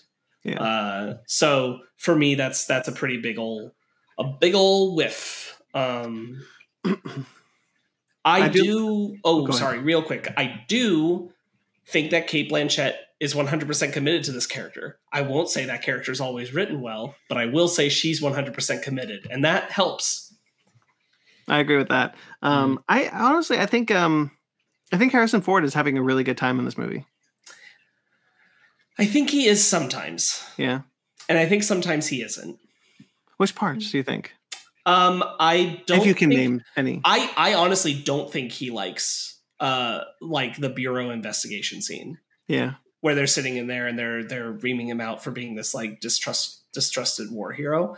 And his very first scene that Ben kind of alluded to with Mutt in the diner and everything, I don't feel like he's having as much fun there as he is later, even with Shia later. And certainly with Karen Allen, he practically goes back 25 years in his performance when she's on screen with him. So like, I do think he's having fun at certain points in these movies. I just don't think it's all of them. I think that when you get to the end wrap up with the alien stuff, I don't know if it's his performance, like his commitment to the moment, or just like the way it's filmed, but like it's all very clunky once everyone's kind of getting into that room where the skeletons are. Yeah, I agree with that. John Hurt, when he's not crazy, when he starts spouting interdimensional beings, point of fact, it's a portal to another dimension. I don't care. I don't care at all. I wish he would. I hate all that line of dialogue of like, this is what we're doing. Like, it didn't matter to clarify. Yeah, it just doesn't. Like, or like, yeah, sure, clarify, and then don't do a saucer.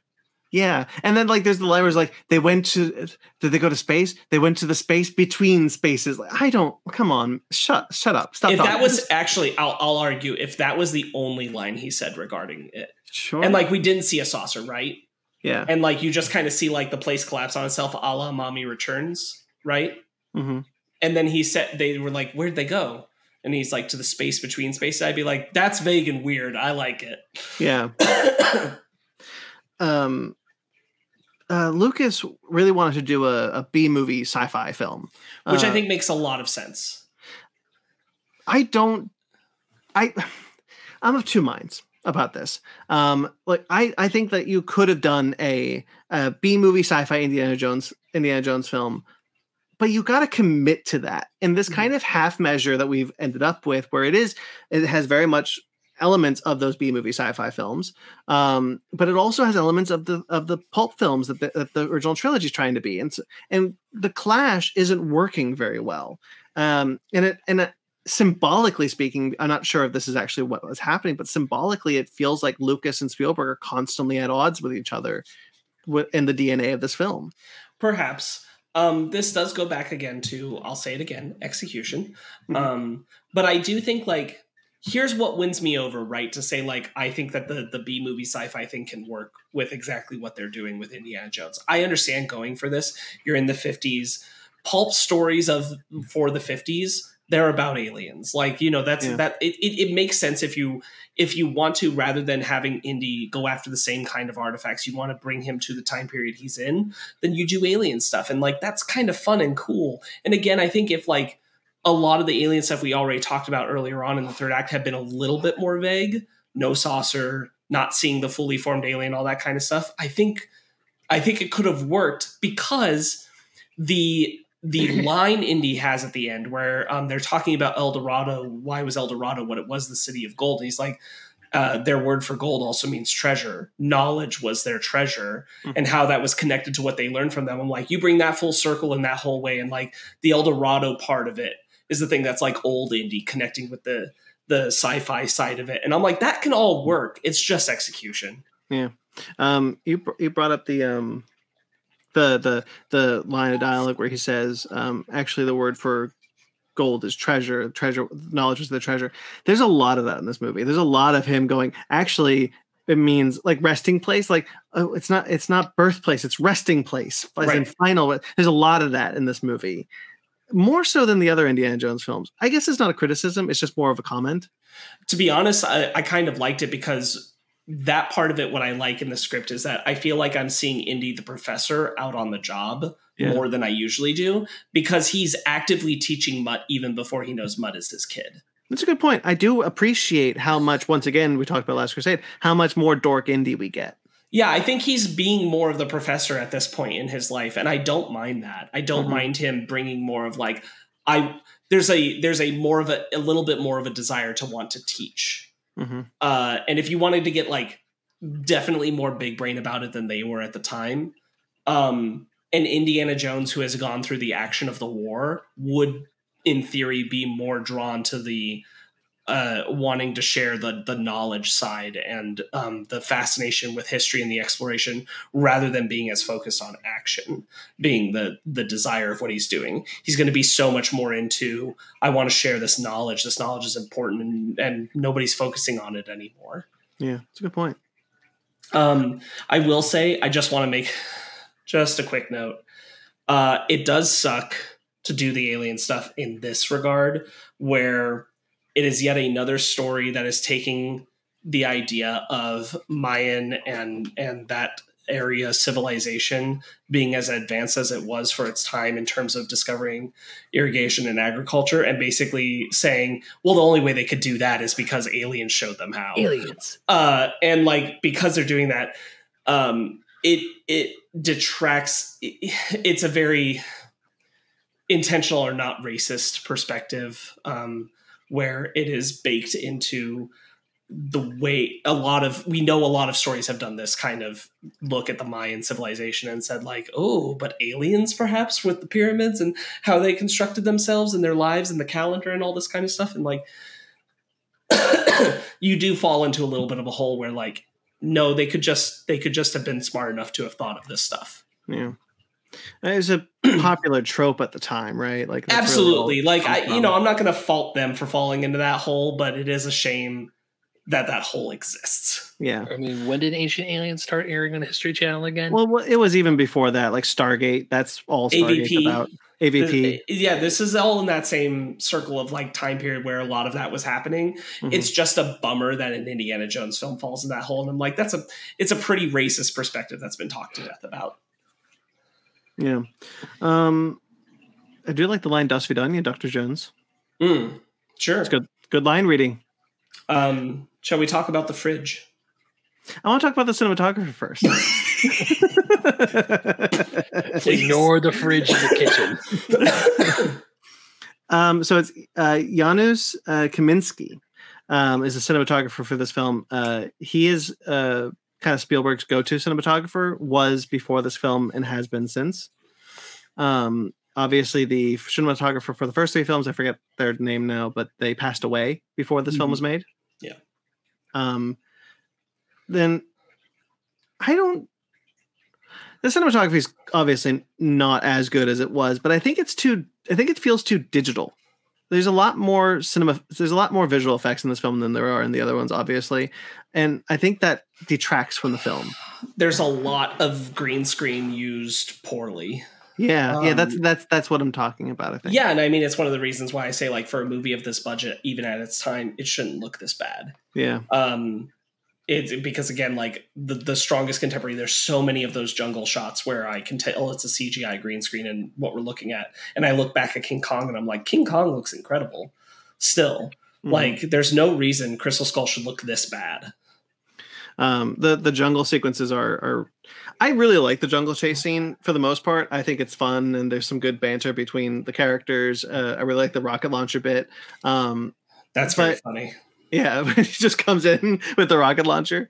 And I like the argument that's, starts with the argument between Indy. I said it has good car action. I want to know specifically what I said. I highlighted all the car action is very good. But like around that, there's like way too much CGI happening. I understand, like, you can't film in the Amazon, but you could have done something better, I think.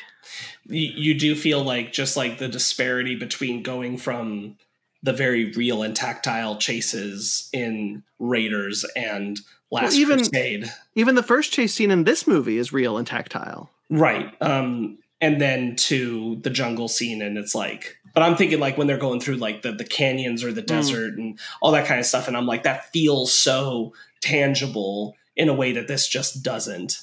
And I do think it's a little bit of them still coming out of the, early green screen era that may be a little bit more Lucas, right? With the Star Wars prequels now behind him. Yeah. And just too enamored with how big you can make something without thinking about how it feels. Yeah. Yeah. There is one scene during the jungle chase scene that kind of bothered me a little bit, or there was a sequence that isn't brought up when he rips his pants. Is it when he rips his pants? No. Is that what happens? I think so. It's weird. Right. Ryan and I were both like, what happened there? Yeah, it's a really Do you weird know what joke. we're talking about, Ben? No.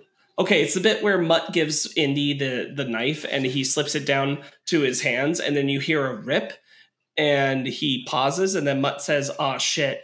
And like, it seems like the implication is that he ripped his pants, but we never see that.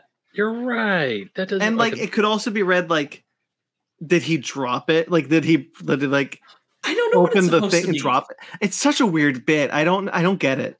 Neither do I. That's not the bit I was talking about. The bit I was talking about is when Mutt is fencing with Kate Blanchett's character, and Marion is driving, but then she gets hit in the head by a tree branch.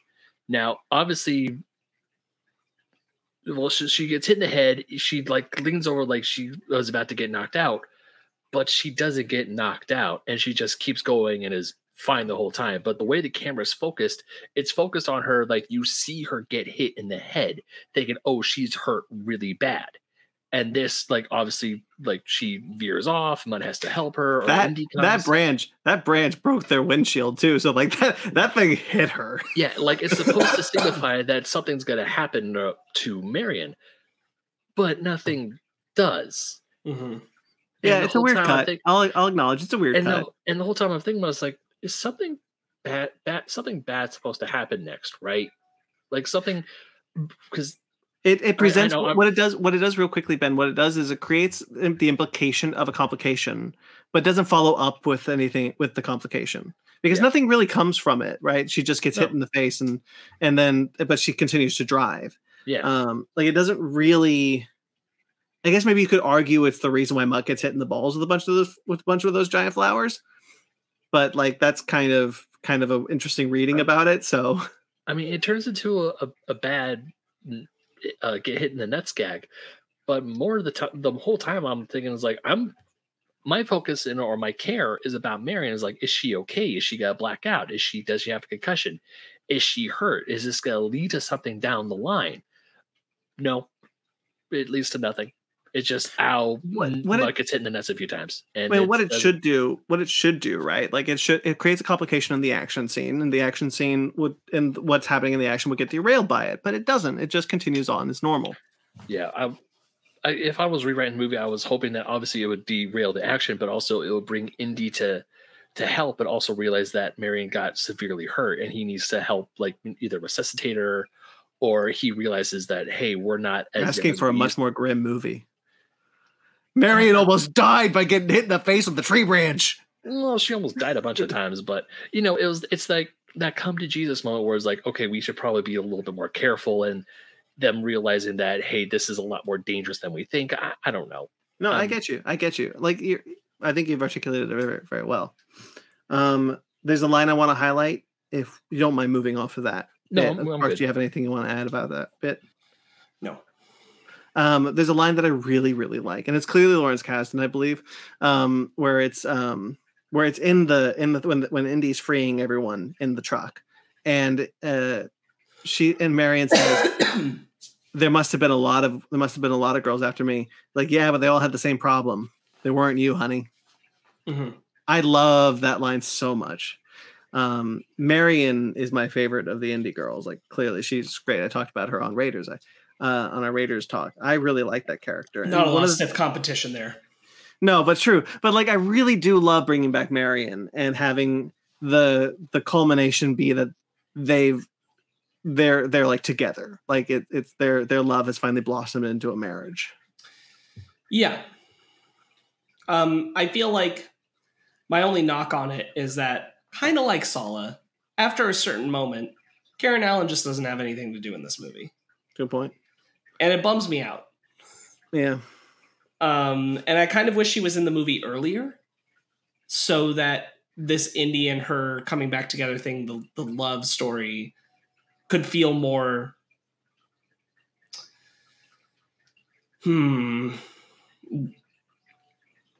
more real, mm-hmm. I guess, because Indy's been a little bit too much of a hound dog in the movies you see since Raiders, regardless of if Temple of Doom is a prequel or not.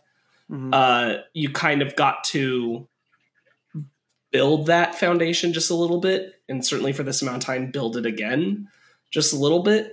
And I don't know that the movie gives itself as much runway as I wish it would have for that. That's a good point. Don't get me wrong. The moment that she and him see each other again, it's like I said earlier, it's like they both light right back into their chemistry on Raiders. But the chemistry between the actors doesn't change the fact that like a little bit more time to the characters was needed, I think. Yeah, that's a good point. I'll go ahead for a little bit if you want, Brandon. Oh, I was just going to say we should go to the fridge, but sure, continue. Oh yeah, let's go to the fridge. I actually don't hate this as much as other people do. I think that like, yeah, it's stupid and hokey and whatever, but Indy's done similar bullshit. Like this might be the most extreme, but like it doesn't bother me. No, it doesn't bother me either. It's definitely silly, but I like the kind of scene leading up to it where he's realizing where he is, and he runs up to the Soviet car. Oh, sure, don't get me. That joke is really good. I just think at the same time that you did this, you could have done a fallout shelter and been just as like, you did it. Yeah. Nice. And then the fridge is the fridge leads to honestly what I think is a really good shot, which is Indiana overlooking the explosion. Sure. I think that's a really cool shot. He's too close. He is. Oh yeah. Yeah. No, I get it. Like, it's whatever. It's fine. While we're at that, the rocket car thing that takes him away from them, really fun. Yeah, I like it. I like that Soviet guy, the buff Soviet evil dude. He's a fun. Yeah. Kind of What'd you say? No, go ahead. Finish your thing. Well, he's just kind of a fun, like, what's the, like, kind of a fun, like, non-speaking role. He has dialogue, but, like, he's very much that kind of presence of, like, I'm just henchman, but he's kind of... He's a bruiser. He's a bruiser. Thank you. That's the word I was looking for. He's a bruiser. Yeah, he's a good bruiser. Yeah. I like our little... Oh, here's the Raiders again. Here's the Ark. Remember? I don't mind it. It's fine. It's cute. It had been long enough that I think it's fine. Okay. The music in this one. Mm-hmm. I think Williams realized too much. As much as I'm really happy to get Marion's theme again. The love theme between Marion and Indiana. Which we do get a lot. I think Williams realized too much on older material for this film. Sure, I agree. There's not a lot of new here. Not a lot of standout new. Yeah, and I think that's a shame because I think all three of the previous Indiana Jones films have really good soundtracks. I'll be honest with you, Brandon, because I know we're doing a real score about this. I sat there and I'm like, we're doing a whole episode on this one. That's going to be rough. But it'll be fun. It'll be educational. Yeah, it's I most specifically like when he uses their music for the wedding. Yeah. At the end. I think that's really cute and it works really well. It's very nice. But yeah, the score is just it's not very standout impressive in this one. Yeah. I already said they rely too much on CGI also. It's apparently like they've talked about it beforehand and that they don't want to do a lot of CGI in this film, but then they just felt like they had to. Like, I wish they had made just a little bit less of the Fonz. Sure. Yeah. I like Shia in this role. And I like I like how he plays with Harrison. But yeah, I agree. There's something that always kind of like Shia's role is kind of derivative of this kind of greaser character. Yeah. When he's just kind of playing a scene with Ford, it's fine. Mm-hmm. When he's having to play up any of the bits that are like the greaser bits, it becomes very caricature very quickly. Yeah. Like Ben already said, like the get that greaser bit. I hate it so much. Well, but does Shia say that? No, it's the Joe College. Right. Yeah. No. Yeah. No. And like that's yes, I agree. But like I'm talking more just like what Shia has to do in the greaser role. Like when the greaser has to come out in what he's trying to do with Indy, it's like womp womp. Set back your character like another 3 squares. Yeah, I agree. Hey, that car chase with Mutt's motorcycle, though, that leads into the library scene is pretty tight. I like that a lot. I really like that sequence. I love how it ends with the It's kid. one of the best. It's one of the best. Honestly, I think it's the best line in this movie. The best bit is, if you want to be a good archaeologist, you got to get out of the library, as he's going on the motorcycle riding out of the We also get a close up on a Wilhelm scream. Yeah. Which I think is fun. The Marcus Brody statue, also just a nice touch. Sweet. He died in 1944 is what it says. Yeah. Which I think is the right amount of real life years from Last Crusade to when the actor passed, if I remember correctly. He died in 93, and so 4 years after Last Crusade, I believe. Is it Last Crusade came out in 89? Is that true? Yeah, I think so. Yeah, so just about, not too far off. Okay. I like when we get to see some miniatures. It does happen occasionally. The main one is the miniature of where they go and find the conquistador grave and everything. The very first establishing shot is this big overshot head of a miniature. Good point. Yeah, that's cool. Which I thought was really nice. The blowback on the dart straight into the guy's throat. Yeah. Good bit. I did want to highlight this. I just forgot that this kind of line was in here, and I just really like it, which is when Indy's talking with Mutt about his dropping out of school and everything, and he's like, what do you do for money? I fix motorcycles. Is that what you want to do for the rest of your life? And he's like, maybe I am. So what about it? And he's like, is that a problem? And he's like, no, if that's what you love doing, and don't let anyone tell you different. And I really like that coming from Indy. That very much like, do what you love. That's it. Speaking of that scene, they canonize definitively Young Indiana Jones Chronicles. Not that there was any question, but they reference it in this movie, the episode of Pancho Villa. He's like, I was kidnapped by Pancho Villa. That's an episode of Young Indiana Jones Chronicles. I think that's kind of cool. Yeah, that is cool. Yeah. There's a very good effect on the air catching up with the conquistador when they let him out. Yeah, that effect is pretty good. It's practical, I believe. I think so. Or if it might be it's practical with a little bit of digital enhancement, maybe. Yeah. There's some jarring transitions in this edit, though. The editing's not great across the board.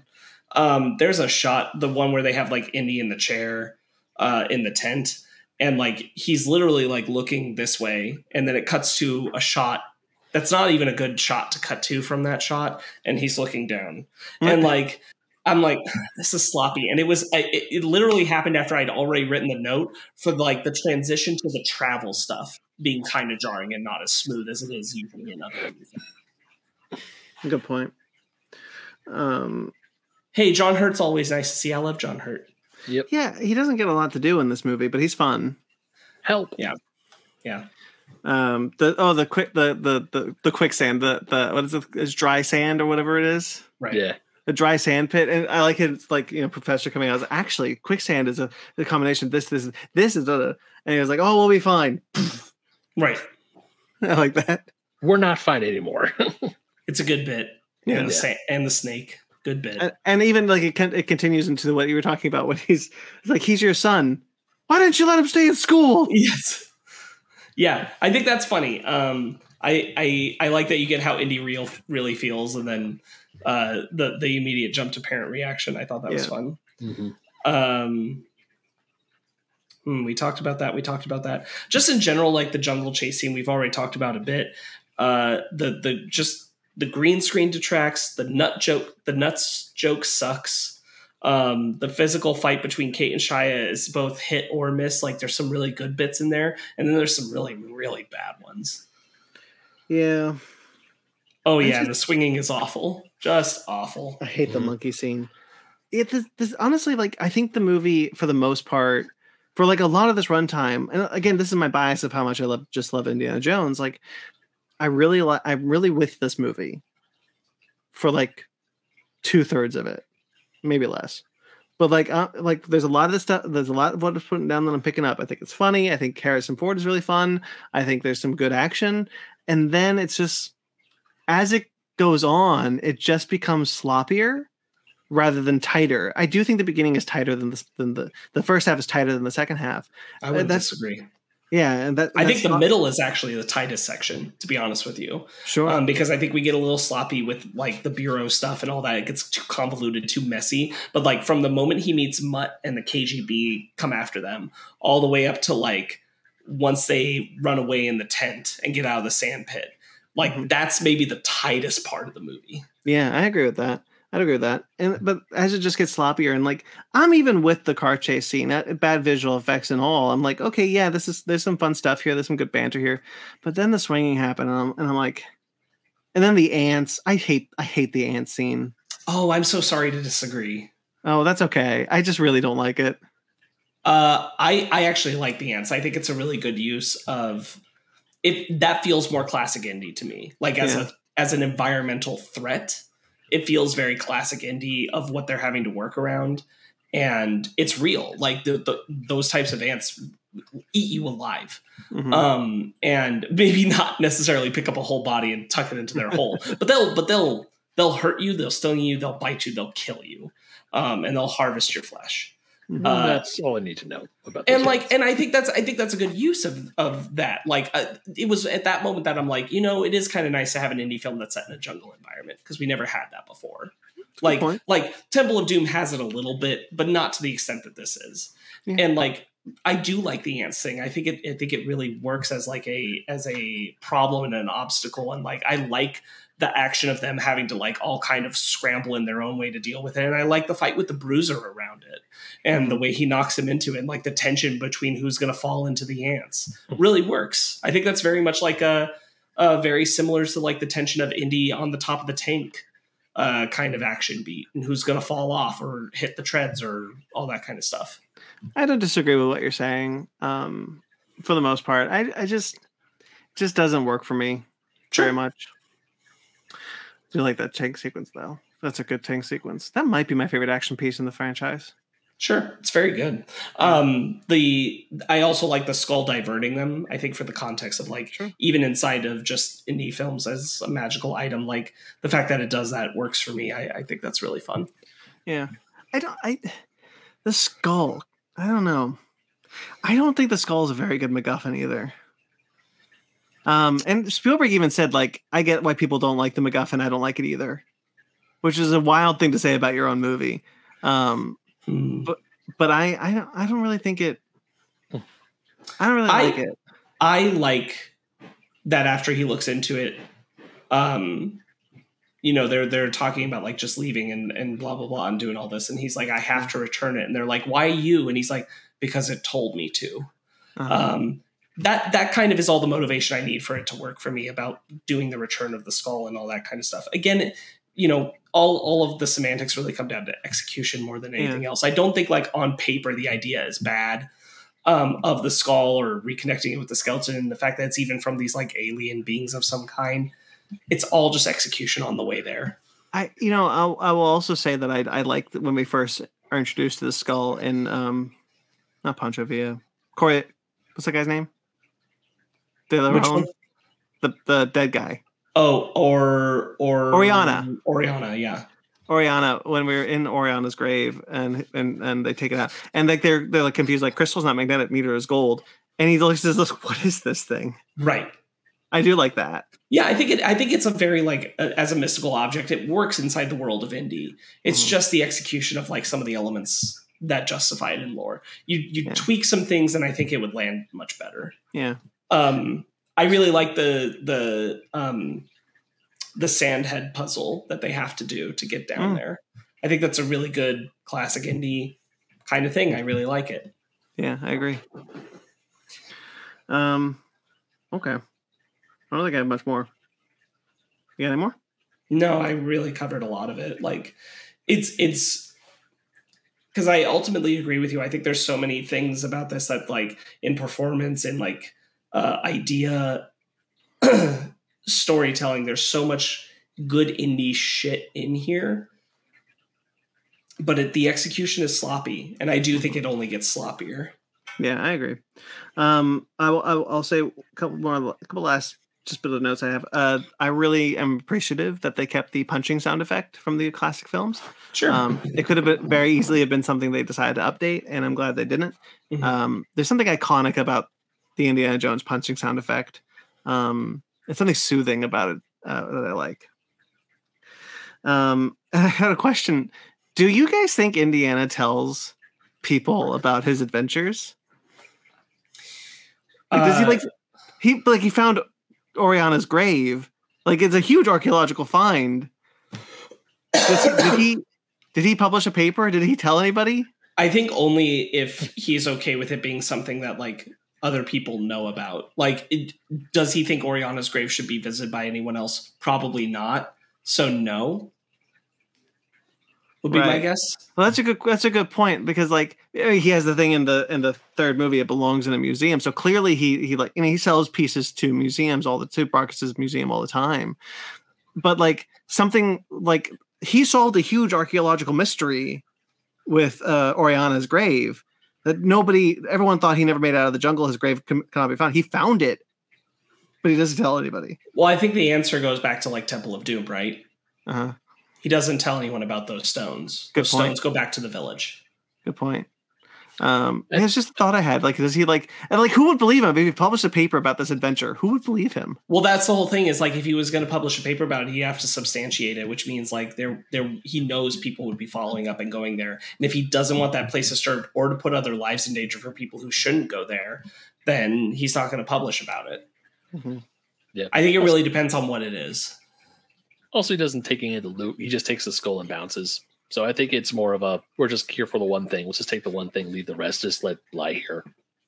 Right. Like he knows, it would require a whole thing to go and properly take all the gold out of there and make sure it's not like pillaged by somebody. Yeah. I mean, he doesn't, as far as we know, he doesn't work for the British Museum.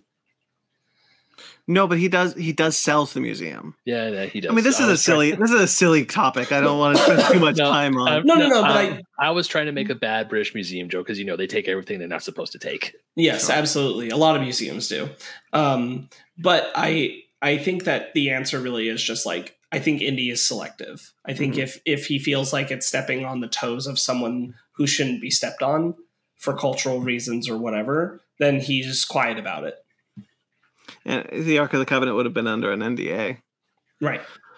But like the Holy Grail, like, I found the Holy Grail, but you can't find it. It's gone. Don't worry about it. Yeah. Or he would talk to the knights like, can people at least just come see it? But like because it falls apart. The interest of the cavern falls apart. If it hadn't, might he have written about like where the Grail ended up and all this kind of stuff? And like, maybe.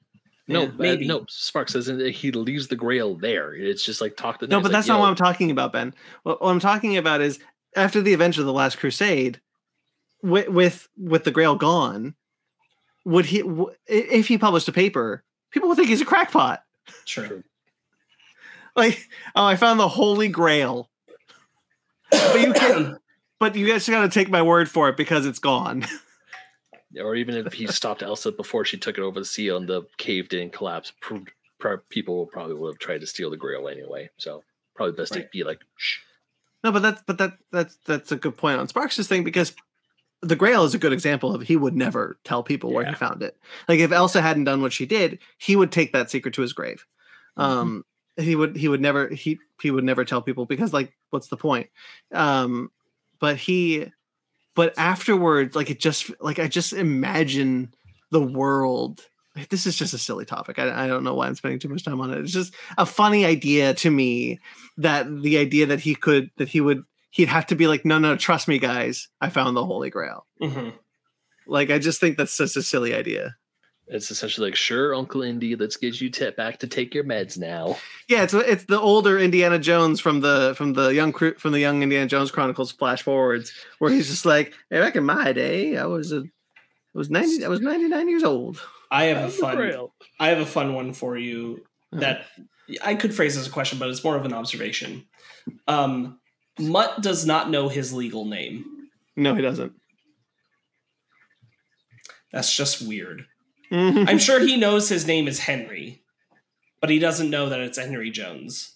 And why is it Henry Jones? Oh, I guess because He was born before she married who he thought was his dad. Right. So, like, wouldn't he take Ravenwood as his given name? No, because Marion decided to name him Henry Jones III. She put that on his birth certificate. That's her choice. So that's what he is, but he doesn't know that because 3 months after he's born, she marries Williams. Yeah. So he thinks his name is Williams because that becomes her name. That becomes Colin. his name. Yeah. Yeah, that's funny. It's just weird. Yeah. It's one of those things where they had to come up with something to make the reveal work, because you can't show up and it's like, oh, my name is Mutt Jones. Right. Yeah. Yeah. I'm here to see Henry Jones, and I know my name is Henry Jones. And yeah. So weird. We have the same name. Yeah. Yeah. All right. Anything else? Nope. I do love that they get married at the end. It's very, very happy for me. Sure. And that Indiana Jones takes his hat. So if this movie had been received better, who knows the Shia LaBeouf movies we would have seen. It's so interesting because, like, I do think the intention was probably to spin off Shia LaBeouf. 100%. I think Lucasfilm has been attempting to make an Indiana Jones film without Indiana Jones for a long time, because I understand that that Jones is meant to be James Bond originally, but I don't think Jones works in the same way that you could have recast this role. I'm not sure how I feel about it, and I guess I wouldn't know because we've never done it, so I don't know how I would feel about another character playing Indiana Jones, other than Ford. I just think it's so interesting that, like, this character just didn't become this kind of legacy character as intended. This is just Harrison Ford's role. Sometimes I think, maybe that's for the best, because just maybe some things should just be left alone. I agree. I personally, I'm happy we don't live in the world where there's 30 Indiana Jones movies. Right. Yeah. You'd have to keep trying to make it fresh and every single time. I do think I would like to see a story set in the world of Indiana Jones. Like, I was into the idea back then of a Mutt Williams adventure. I would love to see Short Round return. That Abner Ravenwood show, I'm not entirely convinced, but sure, whatever. Like, I think that there's potential of doing an Indiana Jones style story set in the world of Indiana Jones with a different character. But I just don't think Indiana needed to continue the way that something like James Bond has. I'm not necessarily against, like, other stories in the world of Indiana Jones. Yeah. But I do think that, like, if you're doing that, I think that it becomes a question of why not just tell a new action adventure story based around an archaeologist. Like, you can also just do something new. And not be beholden to the world, but also be able to do whatever you want and really go for it and create a character just as, like, emblematic. And I think, like, no matter what you do, anyone else is always living in Indy's shadow. Yeah. If they're in the world. Because every action adventure film is living in Indiana Jones' shadow. That's a good point. I mean, I don't necessarily think that there's anything wrong with revisiting an established world. Such as Indiana Jones. Like I said, it's probably just my bias towards the franchise, and wanting to see some semblance of it continue. I think part of it is, like, I don't know how I feel about revisiting the world of Indiana Jones without seeing Indy at all. And if the implication is that you wouldn't, then I'm like, because, like, even seeing a Short Round thing, I love the idea, but I would also need a pretty good reason to know, like, why Indy's not even around or what happened with their relationship and that kind of thing. And, like, it still lives in Indy's shadow kind of thing. And so, like, it's very hard to do something in the world that can be completely divorced from him. Sure. That's a good point also. There's also the sense that, like, again, it's kind of one of those things where I'm up two minds of the whole thing, where it's like, if you did a story set around Short Round, it would have to be in the same time period as where we're approaching a Dial of Destiny because of just how time works. But I would prefer to go back, into the 30s. or the 40s even. Which even more like demands Indy's presence to an extent. Yeah. Which is probably why the Abner Ravenwood thing was probably interesting, because we could introduce a younger Indiana Jones story. That could have been something. I actually am far more into that now that I've said that. But there was one more thing I wanted to say about that. Oh, the games. Like, you could do this with games, right? You could revisit Indiana Jones, and we're getting that game coming up probably next year, or the year after, where it's potentially set World War II-ish time period. Yeah. So there's the potential to continue it in that way. Right. Ben, any thoughts on any of that? Not really. Okay. I've just been happy with Indiana Jones movies, to be honest. I'm also in the same boat with Brandon. I'm glad we don't have 1.5 billion of them. And I mean, I do think that Indiana Jones video games can expand the world a little bit more. But also, if there's like a spin-off of Indiana Jones, it really needs to have like a special sauce that, I mean, just makes it work. Because if you do something Indiana Jones, I feel that Indiana Jones has to be part of it in some way, shape, or form. Yeah. But at the same time, I know it can, the world of treasure hunting, these action adventure films, these period pieces can work without Indiana Jones. Yeah, logistically, but you can't bring back Indiana unless you recast. True. Exactly, yeah. So it's a weird MacGuffin, but I do think the realm of video games is the way to go. Yeah, and also it puts you in the action and gives you a better. I'm excited for that. It gives you another chance to play Uncharted again. Shall we rate it? Yeah. Ben, I give it a 6. 6, interesting. It's not as once again, it's not as bad as I remember it, but there are definitely problems with it. Right, Sparks. Yeah, right now it's a 6. Like, it's just got, I as much as I like things in it, the film that we have compared to the film that I'm like, I see what it could have been, is just weaker. Like, it's a favorable 6. I like it more than I thought I would in my memory, but it doesn't live up to the quality of what I expect of 7s. Sure. I agree. I agree. Although I give it a 7.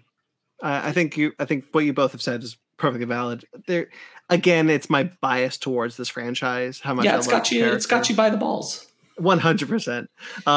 So yeah, I would give it a 7. It's got a Kalima grip on your heart and your testicles. It's got for me, it's still got a lot to like. No, I get it. Look, a 6 is a lot better than I thought I was going to end up coming at it with. Sure. I can't stress that enough. I was like, boy, it's going to really suck when I have to come on here and give Crystal Skull a 4. Oh, shit. That's what I was prepared for before I rewatched it, because I'm like, I do not remember enjoying it. It's also so interesting watching this movie because, like, this is a legacy sequel before there were, like, tropes for legacy sequels. So it's still playing in, like, different spaces and trying to, like, find itself. Yeah, it's interesting. For sure.